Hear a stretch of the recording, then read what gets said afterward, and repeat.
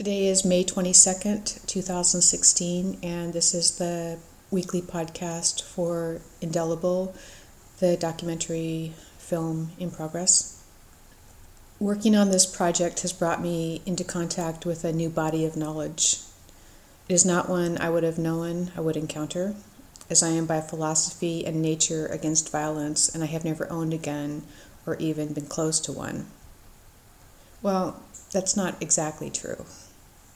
A few years ago, a sergeant from the King County Sheriff's Office came rushing into my home to prevent me from formally reporting a violation of a protection order I had obtained. He tried to intimidate me the moment he entered my house, and once in, my dog was barking wildly at the loudness of his voice. She was in the bedroom behind a closed door and no threat to the sergeant. But instead of ignoring her, he walked over to the door and put his hand on his gun, ordering me to open the bedroom door. I think we can all imagine what might have happened if I did as he had instructed. So I stood in front of him and said emphatically, "No." As I said, my dog was no threat to him, and I was the person who was supposed to be being protected by the order. I had been told by the judge who signed the order to report all violations of that order to the police, which I did. But this was not welcomed by the police. As they later told me, it was only a piece of paper and they did not have to enforce it. It was this action, as well as others since then, that made me understand that the police are not your friends, especially if you have been a witness to any activities related to military research. Working on this documentary, I would be remiss if I did not try to understand violence and guns, as they are part of almost every part of the story. For instance, Carl Harp was carrying an antique gun when he was first picked up near Gold Bar, Washington, on suspicion of rape charges. The police said in their report it was a black powder gun. I had no idea what that meant, so I asked John, Carl's former cellmate and a former vet. He seems to hold a wealth of knowledge about guns of all types. Carl was also given a Winchester .308 by a quote-unquote friend a month before the sniper shooting. This friend later did not appear to be much of a friend because of his own upcoming charges related to drug use. And the rifle was used to frame Carl for the sniper crime. On a side note, I recently found a tiny ad in the classified section of a California alternative paper from around 1973. The classified ad was placed by Carl. He was asking for a woman to write him if they ever shot a Winchester .308. He said it was for his appeal. He was writing from prison. As I was taught about the various forms guns have taken over time, I realized that there is a beauty to their form as a machine. Those who have been in the military have both a respect for and love of their beauty. They seem to commonly aestheticize both the forms of weaponry and the acts of violence in war. This seems to also be carried out by police, militia groups, and activists who believe in the use of violence. The acts and tools of violence become objects of beauty. To these individuals, these forms have symmetry, cohesion, contrast, and reflect light. These qualities are part of all objects considered beautiful in cultures throughout time. The objects of violence and the acts of violence, here considered beautiful by those who have been part of these acts and use these weapons, are part of our world. They live alongside us, yet we tend to want to not see them unless we must.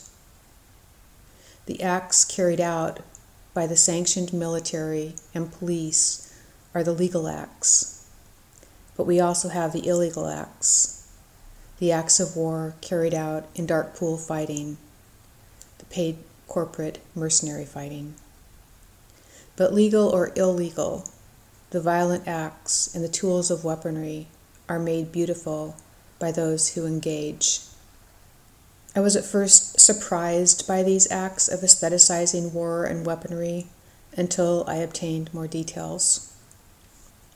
Philosophy teaches us that we are not separate from those who participate in any kind of violence. They are just another part of our human family.